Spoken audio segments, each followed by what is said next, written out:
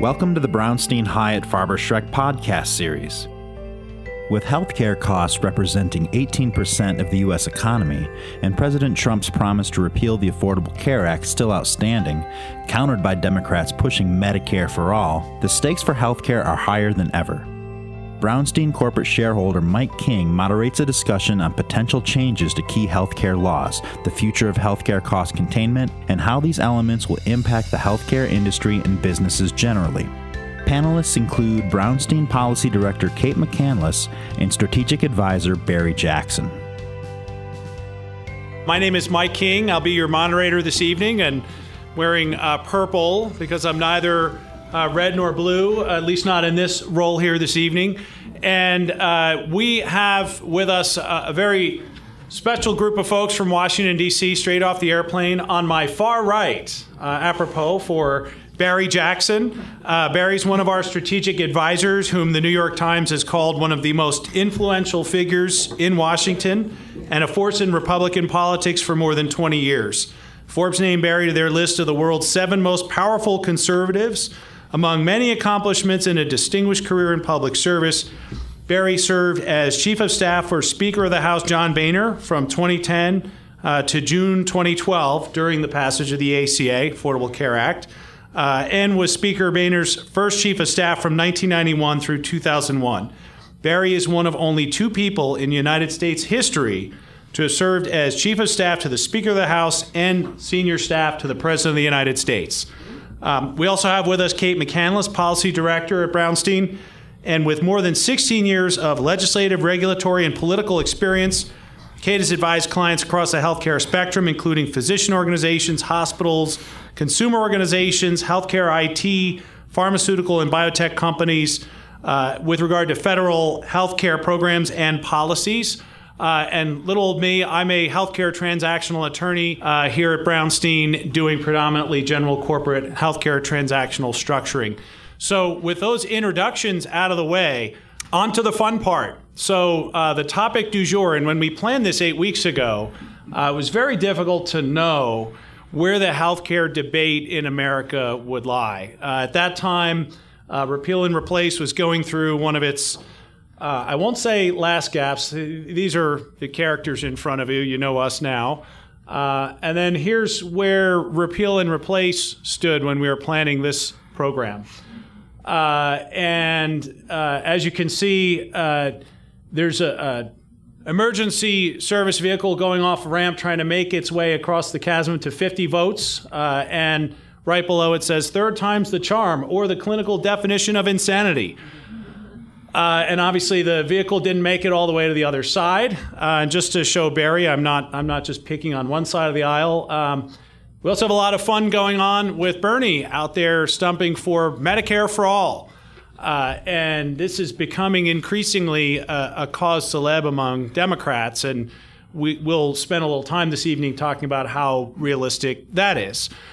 So with that preface, wanted to let my far more experienced hands from Washington, D.C. weigh in on the state of the healthcare debate in America today. Knowing that we've got a really mixed group here, we're going to try not to speak in acronyms, which is one of my favorite rules. One of my former regulatory partners is here this evening, and we had to impose a swear jar for acronyms in healthcare because, sometimes we get in the habit of ACA and AHCA and all that jargon. And there you go. It's important we're all on the same page. So, Kate, what's your take on the current state of affairs on the Hill, having just flown in? Well, the Hill is intensely focused right now on in the House. They're in recess.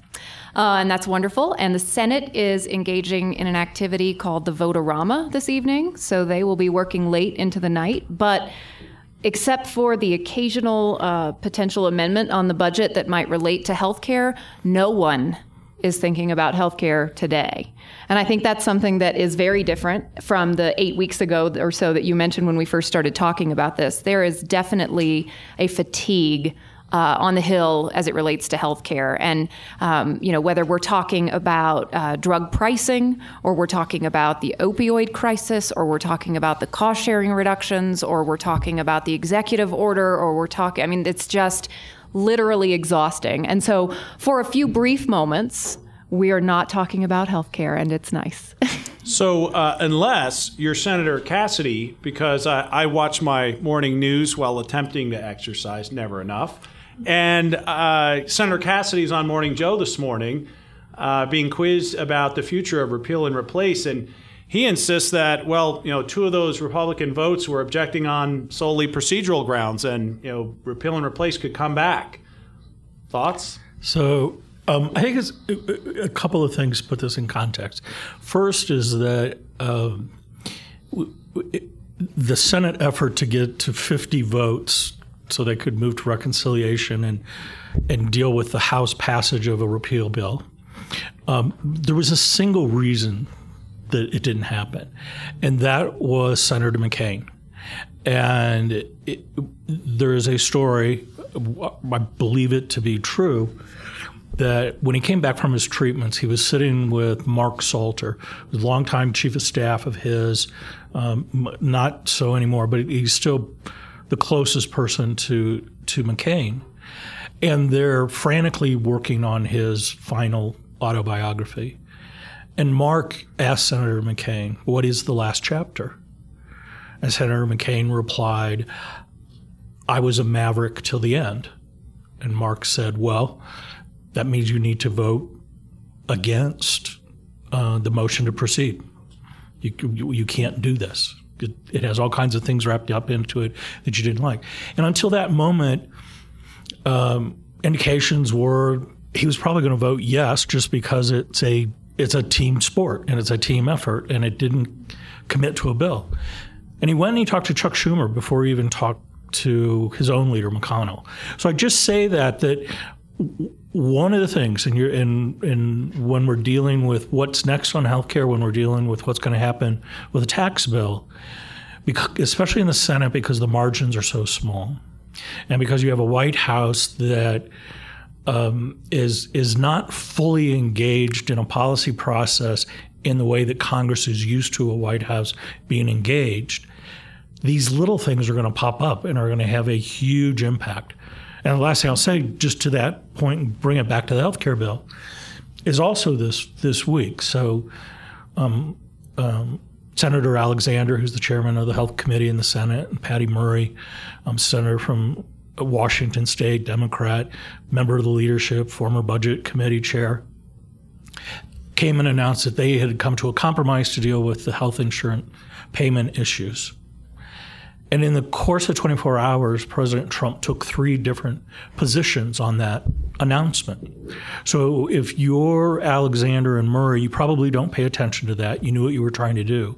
But if you're the rest of the members of the conferences, and if you're particularly in the leadership trying to figure out, well, should we bring it to the floor? Should we not bring it to the floor? Where exactly are we? That's the environment we're in, and that's why I think, to Kate's point, nobody is seriously thinking about this right now because nobody knows what the next step is. So, again, my due diligence being Morning Joe and surfing the internet, my impression of Alexander Murray, was lovely. Bipartisanship, kumbaya, people are trying to rally around doing the right thing for the American people.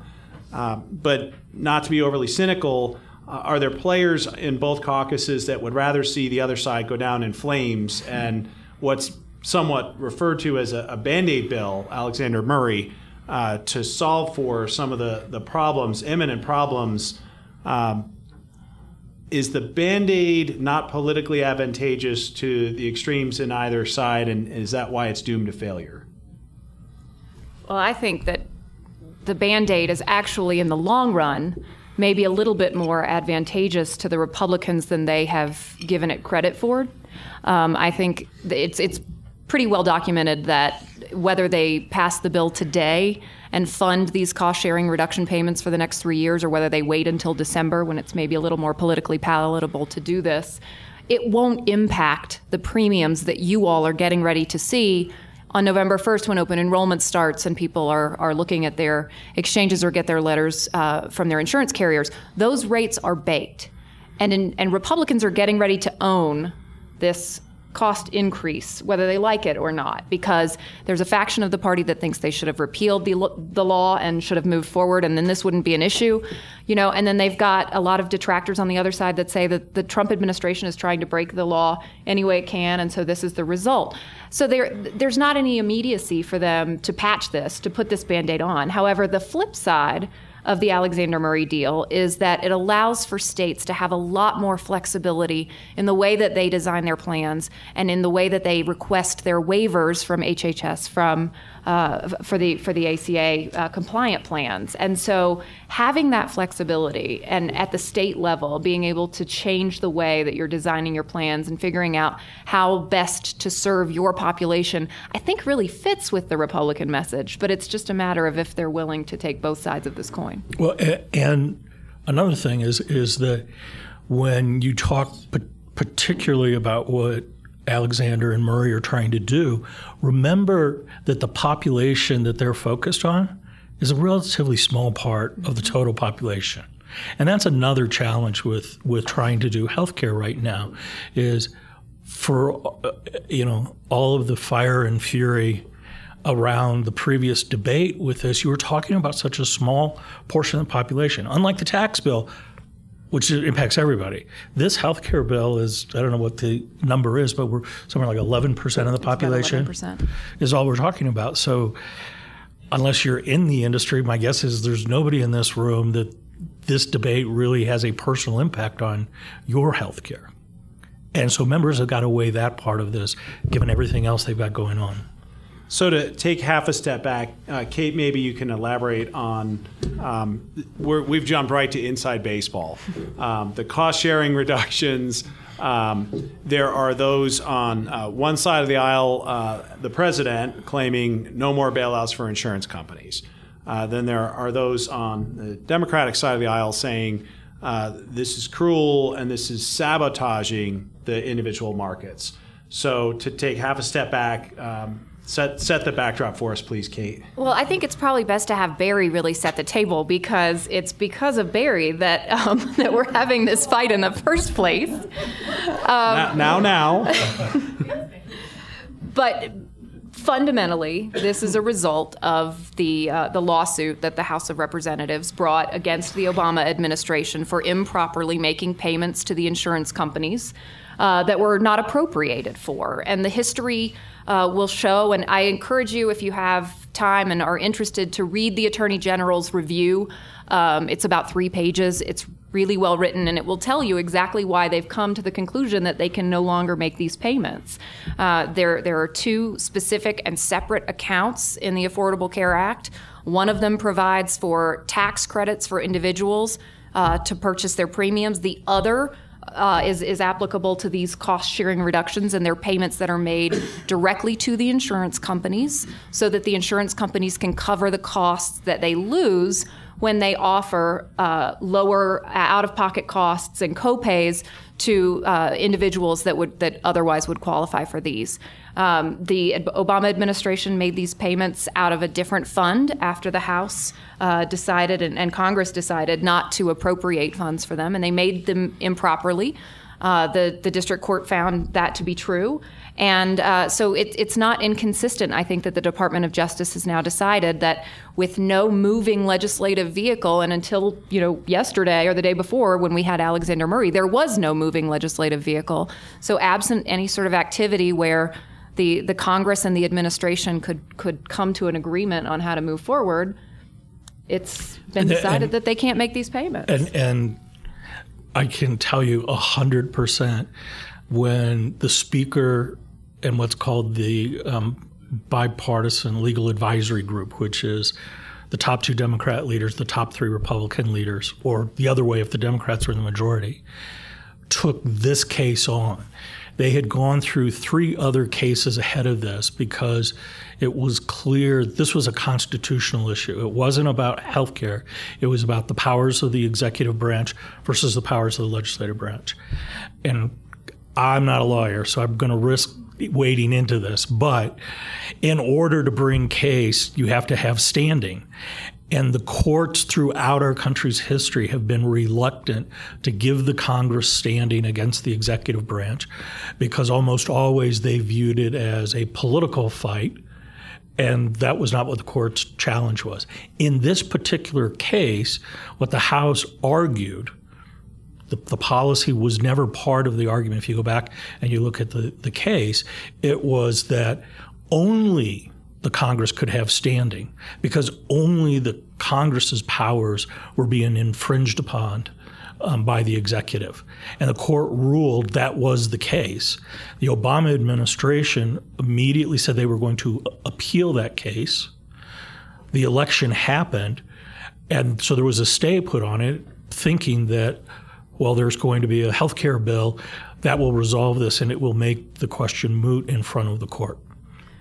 And let me go back to your point. How's that for a non-lawyer? I think you must have audited constitutional law. That's not bad.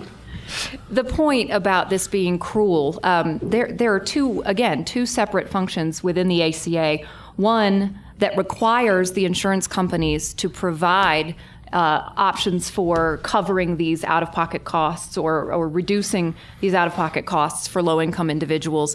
That requirement stays in place. The only thing that's going away are the payments back to the insurance companies to cover that spread. Now, ultimately, does that mean higher premiums for everyone else? Probably. But the argument that this is cruel or that this is attacking low-income individuals, I think, is not exactly what is happening here. So I'll try and play the middleman. The subsidies going to the insurance companies going away will result in premium increases for all. Those who are low income at the very bottom end receive tax credits under the Affordable Care Act. And the government will actually spend $6 billion more because of this action to pay out more tax credits. So the folks at the very bottom receiving tax credits will be okay thanks to those increased tax credits. It's this next tier up who, if you want to use the word cruel, they'll certainly be impacted. That's absolutely true. But Mike, it raises this issue why healthcare has gotten more and more difficult as every year goes by, is that what we're debating is this small part. And so is it going to cost $6 billion more or will there be savings if you get rid of the payments? The bigger issue is that you've got these hodgepodge of policies that have been put into place over several years. ACA tried to take it all, steer it one way for how the nation's healthcare should work. Republicans, and frankly some Democrats, would argue it hasn't worked. It either hasn't brought the savings and it hasn't brought the coverage, putting more people into the risk pools as it was supposed to. On the left, you've got people saying, clearly, there are all kinds of people being left behind, and insurance companies and pharma companies are making all this money. It's just an argument to go to Medicare for all. And so when we get stuck in these micro debates that are reflective of the larger issue, it's the old adage that there's no fighting more intense than that which occurs over the smallest matter in a faculty lounge. And that's what's happening in Congress today, is that you get the smaller and smaller pieces of this big picture, and the battles get more and more intense. But let's also not forget that Congress can also solve this. They can solve it by making the appropriation annually. They can solve it by making a permanent appropriation. They can solve it by patching it the way Alexander Murray is going to attempt to. So it's not as if this is something where the administration's just pulled the rug out and has left them with no options. In fact, this is what the lawsuit was about. They wanted to have the option. They have the power of the purse. Mm-hmm. Well, the Trump supporters are quick to point out that he's perhaps crazy like a fox. So, in doing what he did last Friday, he's forcing the hand of Congress to either put repeal and replace back on the table, which folks just can't seem to let go of, or we get the Band-Aid solution from Murray Alexander.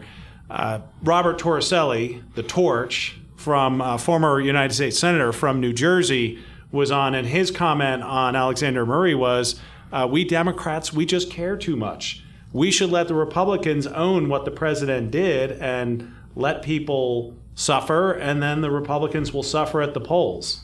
Remarkable candor, but he's not in the Senate anymore. Thoughts? So Kate's point and your point about crazy like a fox, there is a truth. I mean, the Congress at any point in time, they could pass repeal and replace if they wanted to. There's all kinds of things they could do. Putting my old White House hat on, if I'm being crazy like a fox, and if I am calling the Congress's bluff, for all kinds of reasons, the ability of Congress to walk and chew gum at the same time is severely challenged. So when they're in the middle of this, most of their own making, but how to fund the government for the remainder of the year, how to deal with the debt ceiling, how to deal with Iran, how to do a tax bill, how to do the CHIP funding. I mean, there's the disaster funding bill. All of this stuff is there. If you're sitting in the White House, do you go, yeah, why not? Let's just throw another, log on the fire. Or you go, whoa. Eventually, when Congress screws up, and it's all my Congress, they're all Republicans, no matter what people would say, it's going to bounce back on the president and his ability to lead. So maybe he was crazy like a fox, and maybe this brings the Congress to its senses, but I don't think so on either account. All right. Well, as long as we're talking about crazy like a fox, Bernie, Medicare for all. How feasible is Medicare for all? I think there are people who think it's very feasible. I know that there are a number of studies, and supporters will tout them all the time, that say that this is ultimately where we're going, that this is the answer, the silver bullet for all of healthcare costs. This is the only thing that will bring down healthcare costs. I think that the truth is it also will cost a lot of money, and that's not something right now that people seem to have an appetite for. So I think the interesting part about it is how quickly, as you pointed out in your opening statements, it's become the litmus test for Democrats across the House and the Senate, who most of whom have, I think, presidential aspirations. It's not just Bernie. He introduced the bill. I think there were 16 senators on the bill, all 16 of them presumably candidates for president. And so I think that it's really become it's been interesting for me to see from a moment like this where he was standing alone on a stage to a moment where there's a pretty significant number of Democrats who are signed on to this as being the future. And if someone would accuse me of wearing a tinfoil hat and being right-wing crazy, but if you, I've seen it. Yeah, she's seen it. But in serious, if you go back to the creation of Medicare, this debate was happening at that point of time also, because there was a group of individuals that thought the United States is a rich, successful country, and why wouldn't healthcare for all be part of what we give the people? And for political reasons, budget reasons, they decided not to do it that way. And you can go back over these, last 50 some years of this, and it's fascinating. Some of the lions of the left in candid moments we'll talk about. We're going to get there. We're going to do it step by step by step, which then makes all my conservative friends all freak out. And I told you so. This is what they were up to. So this is kind of like the natural endpoint of what, the Lyndon Johnson, Ted Kennedy school of the world, where they always had been. Have we heard anything yet about funding streams for Medicare for all? Where the dollars come from? I don't know that they are as committed to exactly where that's going to come from. I think that really this is a concept right now about fairness and about providing. But back to Barry's point about incremental. I think that what Bernie has done very successfully is he has made a place in the debate for someone to talk about incremental, for someone to talk about Medicare buy-ins or expansion to certain populations. And before it was A or B. It was Medicare for all or nothing. We flirted with the public option in ACA. We flirted with it before in Hillary Care. But here we are with the sound people, the more moderates of the party, really putting forth some proposals around incremental change, and that does make folks on the right really, really nervous. And both the second term of President Bush, first term of President Obama, while they were both of them trying to put together what healthcare bills were, it was fascinating because in both administrations, part of the debate was if you move to a Medicare for all type of system, what are we going to do about employer provided?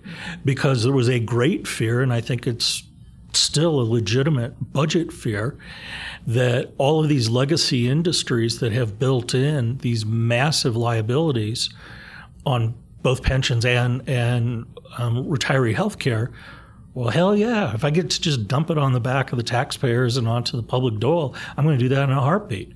And both administrations had to wrestle with how do you deal with that? And that issue has not gone away. And it gets what Kate was talking about. Ultimately, it's funding, stream, and budget. There's all kinds of things we want. It's who's going to pay for them. So it's fair to say the U.S. healthcare system is a bit of a Rube Goldberg-like contraption at this point in time, and you have to go back decades in history to identify why we have employer-based healthcare. But to avert the pedantic history lesson, we'll shift gears toward the demonstration projects for accountable care organizations and bundling. So ACOs, accountable care organizations, which essentially take a population pool and take a fixed number per live in the pool and then try to manage their health care within that number. Bundling, unlike, say, the purchase of an automobile where you buy a car, you don't buy a tire and a carburetor and a hood and a light, and then it's on you to put it all together and be your own car manager.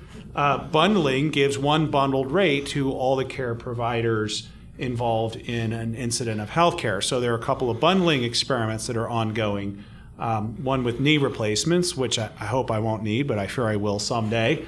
And there's a cardiac bundling experiment ongoing. So while the Affordable Care Act and the Republican alternatives to it talk about healthcare reform, my opinion, they're really about how you pay for your healthcare, not necessarily how healthcare is delivered to you. And both of them make some nods toward delivery, like the demonstration projects.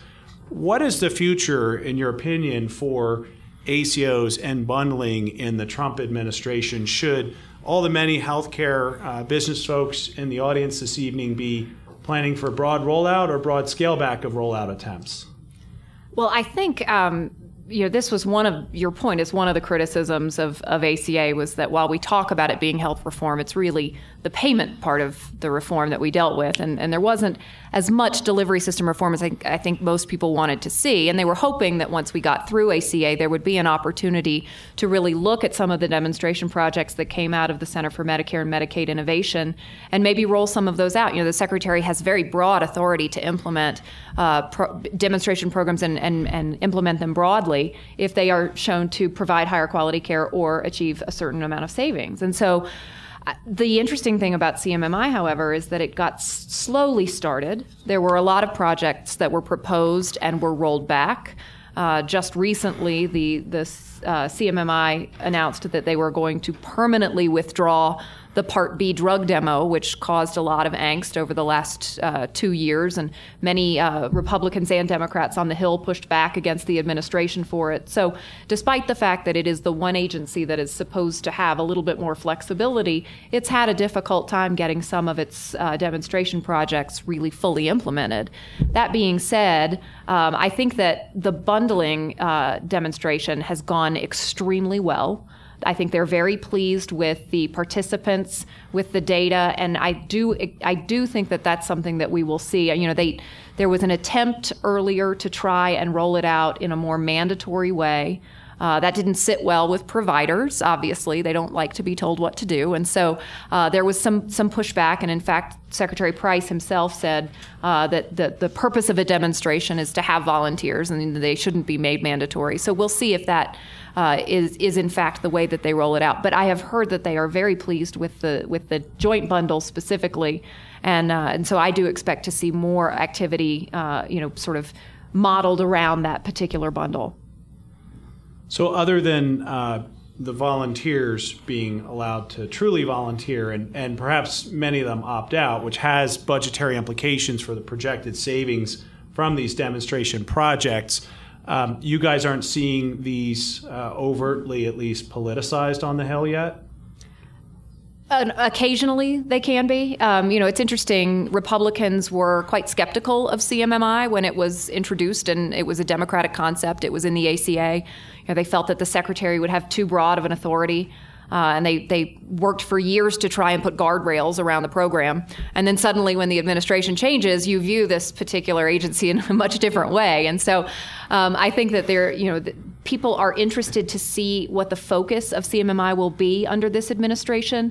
I anticipate, although we haven't seen anything yet, but I anticipate there being a shift in focus to the Medicaid portion of CMMI. Given Administrator Verma's background, I think that it's more likely that they will try and find savings through the Medicaid program and allow states a lot more flexibility than previously, where we mostly focused on Medicare demonstrations.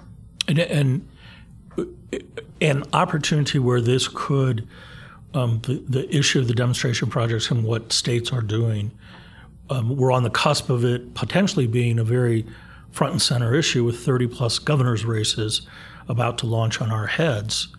And in the past, it's been interesting because you've seen these moments,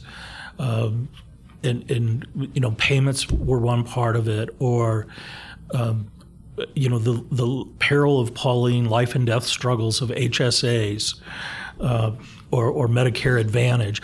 And you always had this sense in Washington that, well, this must be something that's going to catch the State House's attention, and they're going to pick it up. But by and large, except for the ACA original battle, the states haven't. And so it's going to be interesting, this dynamic of 18, which the Democrats will be trying to carry the election as the referendum on President Trump and policies. But if you're a Republican governor and you try to implement ACA, and now you're faced with potentially a more friendly HHS who can give you more leeway to do things, it'll be interesting to see what pops up out of that.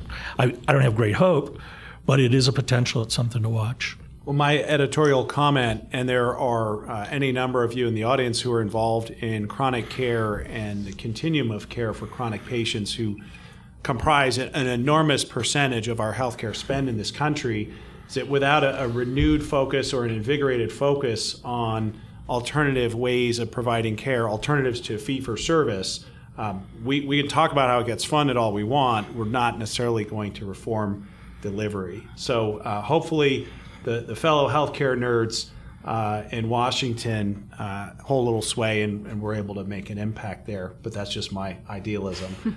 Well, so I think, and to get to that, Republicans, if you strip this down to just like bare essentials, one of the biggest beefs Republicans had about ACA was that it appeared that we were making a decision to pump untold billions and billions of dollars into the system to make the provider community happy in the hopes that they would then come to the table and say, okay, now that we know there's a funding stream, we'll work with you on reform. And that never happened. And here we are today. So shifting gears slightly toward mergers, and any number of us in the room have been involved in healthcare mergers at any given time, our companies or even some of us, our livelihoods. And the signals have been at best mixed over the years in terms of what Washington says and what Washington does on mergers. So the Affordable Care Act, the founding fathers and mothers of the ACA talked about openly consolidation being a logical result and goal of the ACA to drive efficiencies and get our healthcare spend down from the 18% of GDP that it is, while our outcomes lag those of comparable wealthy nations. And yet, the Federal Trade Commission, Department of Justice, who are the enforcement arms on M&A activity, were quick to say, well, there's no carve-out for antitrust review for there's no Obamacare defense. That's what people want to refer to it as. There were a couple of cases back and forth asserting an Obamacare defense, one involving the Penn State Hershey Medical Center. But by and large, the antitrust authorities have been resistant to allowing consolidation to enable some of the ACA's goals. And in fact, we had some recent commentary from the head of CMS, that consolidation is not a good thing for consumers. Kate, you want to comment on that? Right. So we were discussing CMMI, the Center for Medicare and Medicaid Innovation, recently released an RFI just asking for people's thoughts about ways that the Innovation Center could study consolidation and really figure out where the Innovation Center should put its resources as it's looking for future research projects. And one thing that she mentioned at the very bottom of a paragraph was that occasionally the unintended consequence of our policies is that it's driven this consolidation when in fact that's not good for consumers.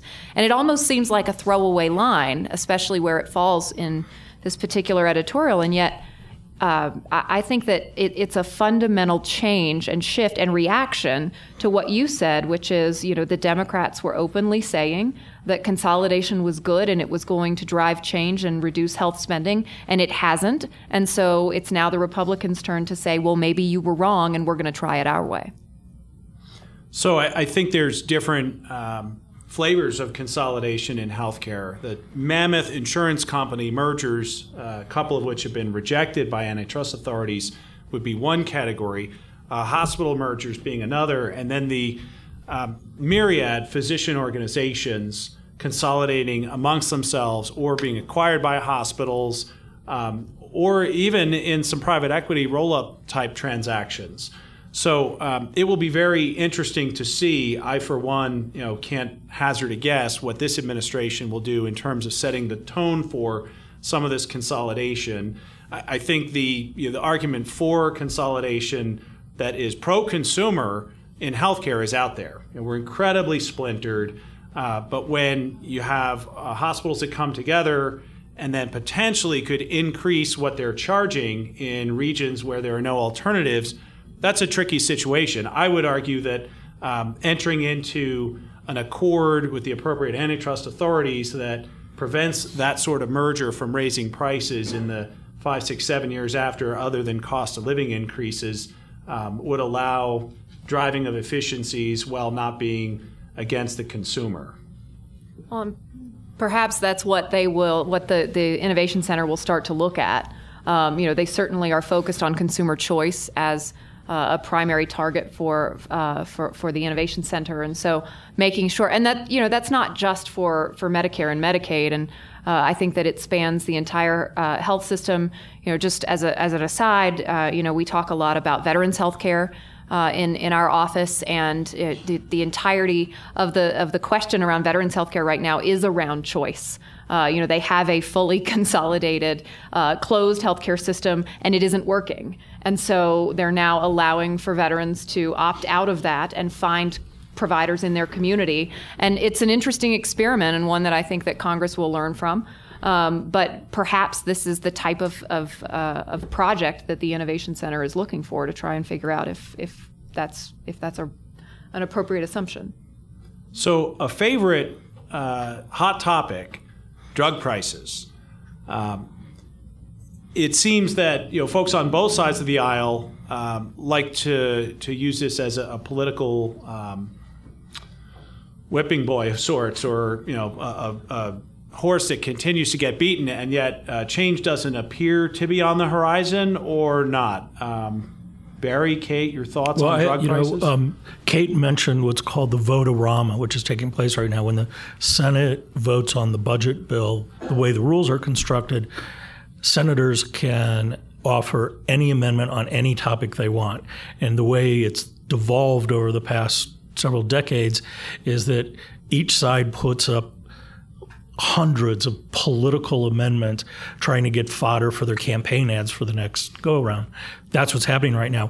One of the ads, amendments that was put up, offered by Senator McCain, was drug reimportation from Canada. So it's not going to go away. The president, pharma, tends to be a favorite recurring whipping boy. And the past couple of years have not been good for pharma when it comes to the way they've handled some of their public crises. So I think this is going to stay front and center. And the debate over U.S. safety versus cost of development and cost of fighting off trial lawyers versus cost to consumers, that just reeks of 2018 battle lines. Now, to that point, I think two things. One, it is far too early to have this conversation. The speed at which we move our attention these days, especially in this particular administration, an issue this populist needs to be saved for next summer. And I think that that's exactly what's happening. I think that that we continue to have hearings and we continue to have activity on the Hill, and the president is meeting with pharma execs, and there might be an executive order issued, and it's imminent, and it's coming any day now. But the reality is, for this to really be a campaign issue, it needs to fall a little bit more closely with the campaign. So I think we're waiting for it to be the appropriate time. That being said, at any moment, we could get another story about a drug that is going to cost $1 million per treatment. And at that point, we will be forced to have these conversations again. And I think you will see that you're right. This is an issue that's not going to go away. Consensus could come together pretty quickly if someone lights a match to the powder keg. That's right. Well, we love to include you guys and have the audience participation time. We also want to include a couple of questions. So not statements, but questions, because we have exhausted our short amount of time. So burning questions from the audience.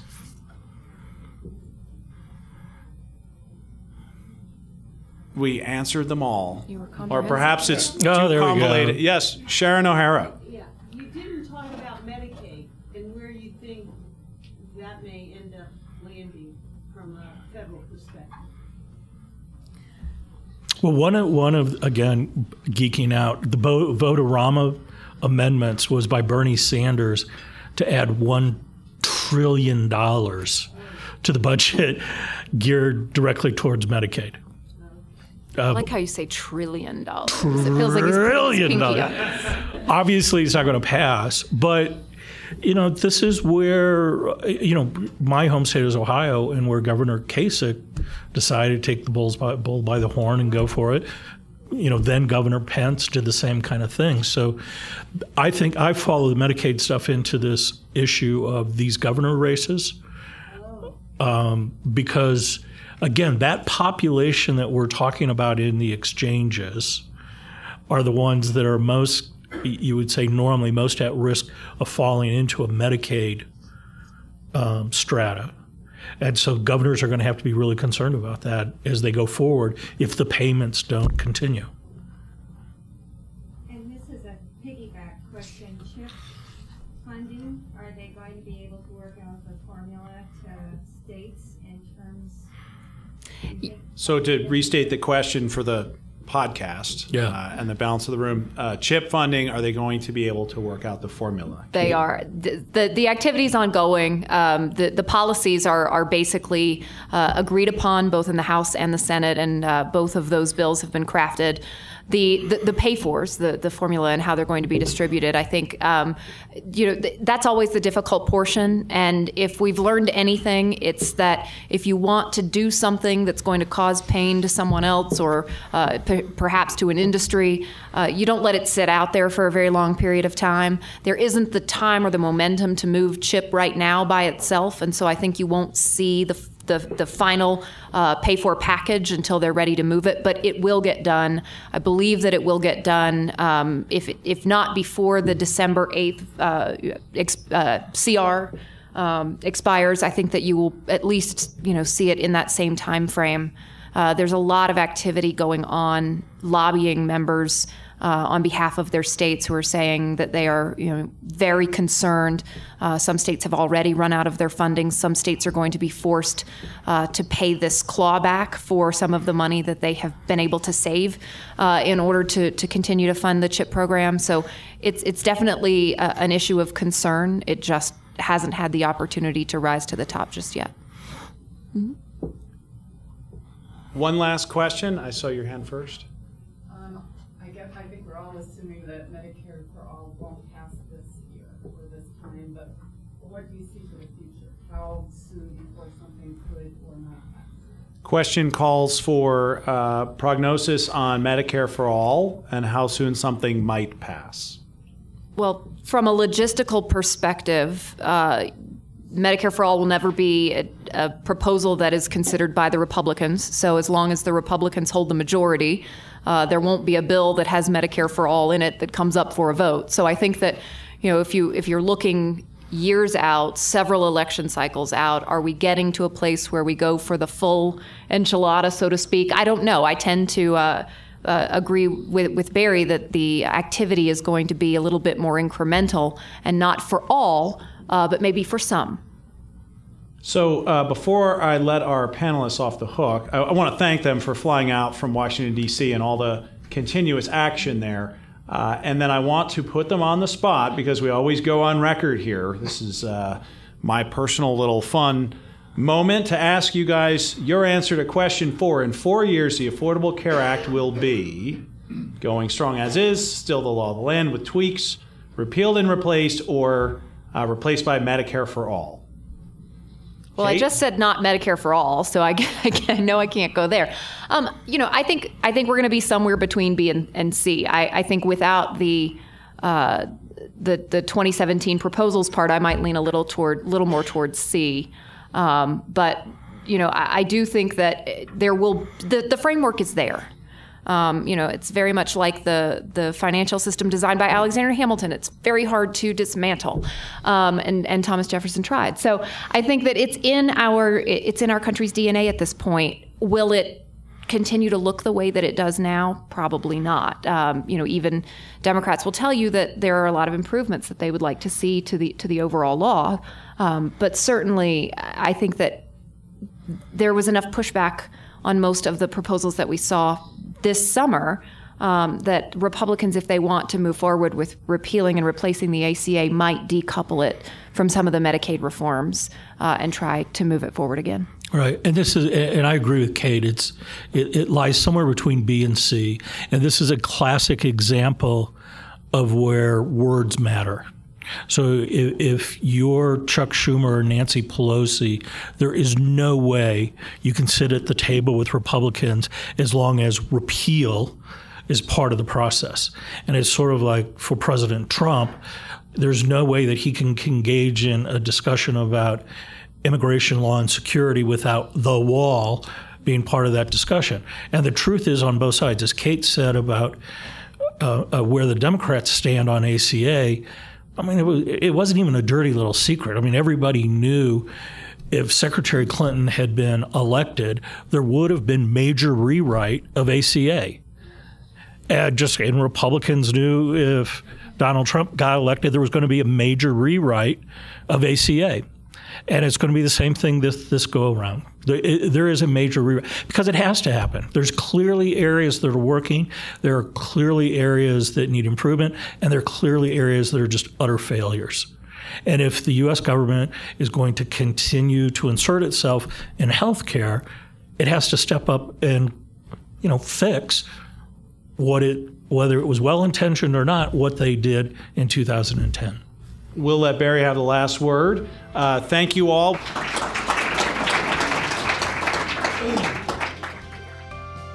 Thank you for listening to the Brownstein Hyatt Farber Schreck podcast series. Visit www.bhfs.com for more information.